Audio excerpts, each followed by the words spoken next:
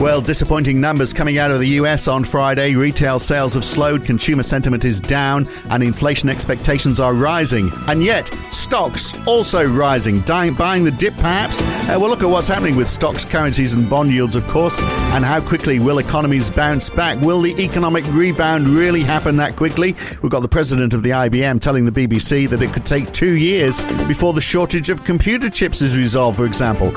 And how is China doing? We've got a chunk of economic data from there today. And will they have any joy curtailing the price of iron ore, which has fallen quite a bit over the last week? It's Monday, the 17th of May, 2021. It's the morning call from NAB. Good morning. Well, US stocks added to the gains from Thursday at the end of the week. Another 2.3% added to the Nasdaq on Friday, 1.5% on the S&P 500 and 1% for the Dow.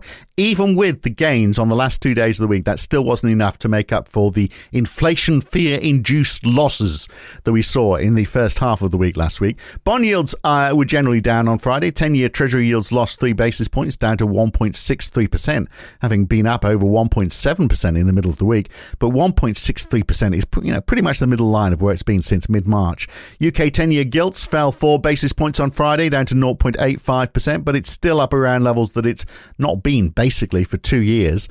And the US dollar lost another 0.5% on Friday. The DXY index now down, more or less wiping out the gains earlier in the week, and down over 3% since early April. That fall helped the Aussie gain 0.5% on Friday, up above 77.7 US cents.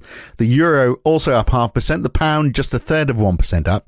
And oil climbing quickly. Brent up 2.5% on Friday, up to 68.71. But again, that's just recovering the losses from earlier in the week. And big falls in iron ore too. We'll look at that today.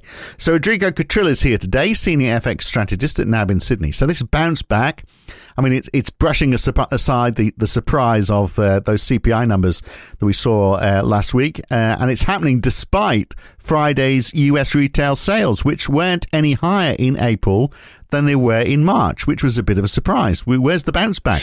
Morning, Phil. Yes, we've seen, as you say, equity markets perform really well on Friday against a backdrop of soft US data releases, which it was all about the consumer. The consumer is not consuming as much. Sentiment is also weakened, and the inflation expectations from the consumer is also risen. So it's all like not really telling us a good story for the consumer, but of course, the reaction by the market, and not just the equity market, but also the sort of really calm reaction in the bond market, is kind of playing to the view that the market is sort of coming around to the idea of what the Fed message has been, in the sense that, there's nothing to see here. You should expect volatility in the data, and therefore not to worry too much, because it's all part of, the base effects and supply chain effects, and everything is going to be fine once we get through the other end. From a theoretical sort of economic argument, there's a big sort of debate that is getting louder and louder, because in theory, it's all about anchoring inflation expectations. And of course, what we've seen on Friday is that inflation expectations have jumped up significantly in the US, not only in terms of, sort of the near-term inflation expectations. When you think about, the 1 year inflation expectations is now at 4.6%. Yeah. So that's pretty big. It is. And when you think about the 5 to 10 year, it's now risen from 2.7 to 3.1. So, what is anchoring inflation at what level? I mean, it continues to rise. So, but the counter argument to that is that this is all to do with this, short-term effects, and therefore we shouldn't be worried too much. That these numbers should decline as we get towards the end of the year. And then, of course, we're not going to resolve the debate until we get to the end of the year and see if it really happens. Yeah, but those retail numbers were down, weren't they? Quite a bit. So if we take out car sales from it, and car sales are going to suffer because of the shortage of microchips, so they can't make enough anyway, even if the demand was there.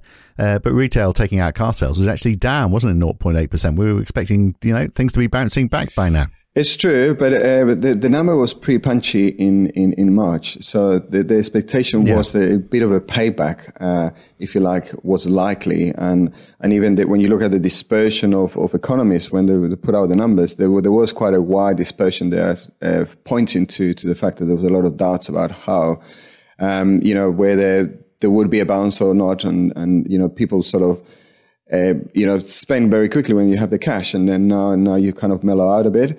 And then the expectations are that as you reopen the economy, which it is the plan in the US, that you will start to see an increase in spending again as well. So the fact that, shares have bounced back so much the second half of the week, then you think that is just because people started thinking, what was it the Fed was saying again?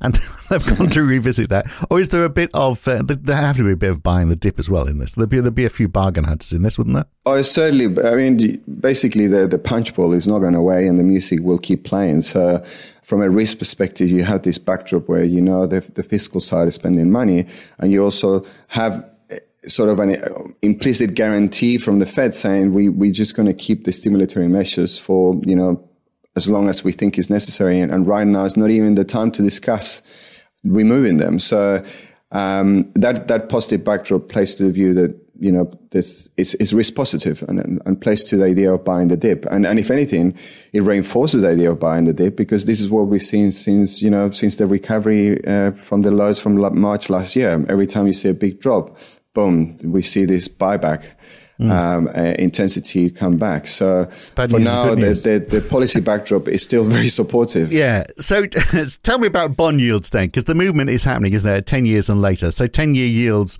up 70 basis points or more this year, actually, from 0.93% to 1.63%. Of course, It was up to 1.7% last week, whereas 2 years are up just 5 basis points. So we've got a much steeper yield curve than we kicked the year off with. So what does that tell us about the inflation expectations story? Well, I suppose that's the kind of the interesting thing, because if you just look at the 10-year rate, it's sort of been in this range trade. Sure, we got to close to 170, but now we ended the week a bit lower. So in that sense, that the market is sort of, you need to decompose the number. And when you look at the inflation expectations component, that's the one that is kind of playing to your view, that we're seeing this constant and increasing rise in inflation expectations. And at the moment, the 10-year inflation expectations are 2.53. But further out in the 30-year, it's also risen. So if the market is basically got this steepening of the curve, which is really largely a function of these rising inflation expectations over the coming years, whilst at the same time, the real component, which in theory is trying to price that expectations of growth over the medium term or the long term, if you like, over the 10-year, that one is remained pretty subdued. So we've seen mostly a rise in inflation expectations that is steepening the curve, whilst at the moment, that expectations of growth over the medium term have remained very subdued. Now, iron ore prices, they are coming down, although you wouldn't know that looking at how well the Aussie dollar is doing, or how it was towards the end of last week anyway. But the Chinese premier is trying to control prices. They're trying to curb steel production. It's a bit of a balancing act for them, isn't it? Because they don't want to curb it too much, because they want to see an economic recovery happening as well. Are they going to be successful in their endeavours to get iron ore prices down? Well, I suppose it's a great question. I mean, what we also need to put into perspective is that, to some extent, it's actually a healthy move. And the Aussie dollar doesn't follow iron ore when it jumps significantly, as we saw it going all the way to $230. It is supportive for the Aussie dollar. It is supportive for the Australian economy in many respects, in terms of, dividends and royalties, of course, for the government. But you don't want to see, skyrocketing prices, which will create a lot of instability. So, an ease in the prices towards, more sort of reasonable levels is actually good news, because it means that the elevated prices can last for longer. And that, again, is good news from a stability perspective, but also good news for the Aussie dollar over the long run. So when you look at the chart, iron ore prices have been sort of stable, or had been from November till, March this year, around $150, which is still massive prices for miners. So if we see them come down a little bit, close to that 150 level, it's actually good news, because it means that we can expect the stability in prices, and for, officials in China not to be too worried about it. But above $200 is problematic, and it's probably not a bad move to try to cool it down a bit. And what about the Chinese economy then? Is that cooling down any? We get the April activity readings out today, retail sales, industrial production, fixed asset investment, all that stuff. And and in the United States as well, the Empire State Manufacturing Index, which is expected to have fallen a little, isn't it? It's a fairly quiet day today, it has to be said. Fairly quiet day. I mean, the China data will be very important.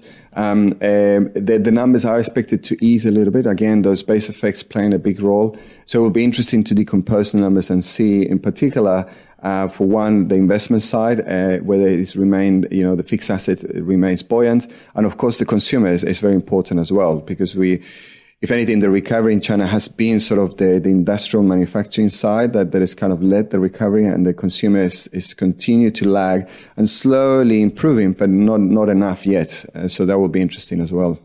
Now, in the height of the pandemic, we were spending a lot of time, weren't we, looking at infection numbers and fatality rates and trying to predict what that was going to mean for the economies. We haven't done that so much, and yet I think these are still important numbers, aren't they? Because there is an equation as to, how many people are being hospitalized, how many serious cases you've got versus the vaccine rate versus how quickly you come out of lockdown. So if you look at the UK, which has been slow to come out of lockdown but very quick to vaccinate people, they've got the number of fatalities on Sunday, yesterday, was just 4, a 7-day average of 11. If you look at the United States, where there's been a vaccine rush, but less in the way of lockdowns, they still have around 600 or 700 fatalities a day. So these are numbers still worth looking at, aren't they? When you're trying to gauge how quickly the economic recovery is going to be around the world. Yes, and if anything, there are important lessons when you look around the world. Like in emerging markets, Chile had a very, very fast vaccination rate, but again, They opened very quickly, and they're struggling with containing the virus there. And even in Asia, the successful countries, Singapore and Hong Kong now have reintroduced, lockdown measures in order to control this. So the lesson there is that really, if you want to reopen, you need to make sure you have elevated levels of vaccination. And this includes 2 vaccines per individual rather than, one for the whole population, because that we know it's not good enough. You need to have the 2 vaccines. So There's a risk there for the US, certainly. And of course, for other parts in Europe, France is also looking maybe to open up a little bit too quickly at this stage. So that needs to be watched carefully as well. Yeah. All right. Now, later on this week, the big news locally is going to be the retail sales numbers for Australia. Are they bouncing back? Local wage price index as well. The labour market data as well. So the wage price index is going to be another inflation flag, isn't it? Plus, we get the RBA's minutes out tomorrow too. Yes. If anything, the labour market data is the one to focus on. Wages, our economists don't expect to see a rebound yet in Q1. So that's, of course, very important for monetary policy. The RBA has made it very clear that they want to see inflation rise, but also wages increase, wages growth. And that is not going to happen if we're right in Q1. We're going to have to wait another couple of quarters to see meaningful rise there. And of course, the labor market. You remember, there was all about the JobKeeper ending, and that March data wasn't going to be sort of soon enough to capture that impact. Now we're going to have this data, and there's a general sense there that the labor market has been able to absorb all those changes, and indeed our economists expect a decent number of job growth in 40,000 on Thursday. So that will certainly be very, very important. All right, excellent. Thank you for your time. We'll catch you again very soon. Thanks, Rodrigo. Thanks, Phil. Talk soon. Cheers. And that's Monday morning's Morning Call from NAB. I'm Phil Dobbie. Back again tomorrow morning. See you then.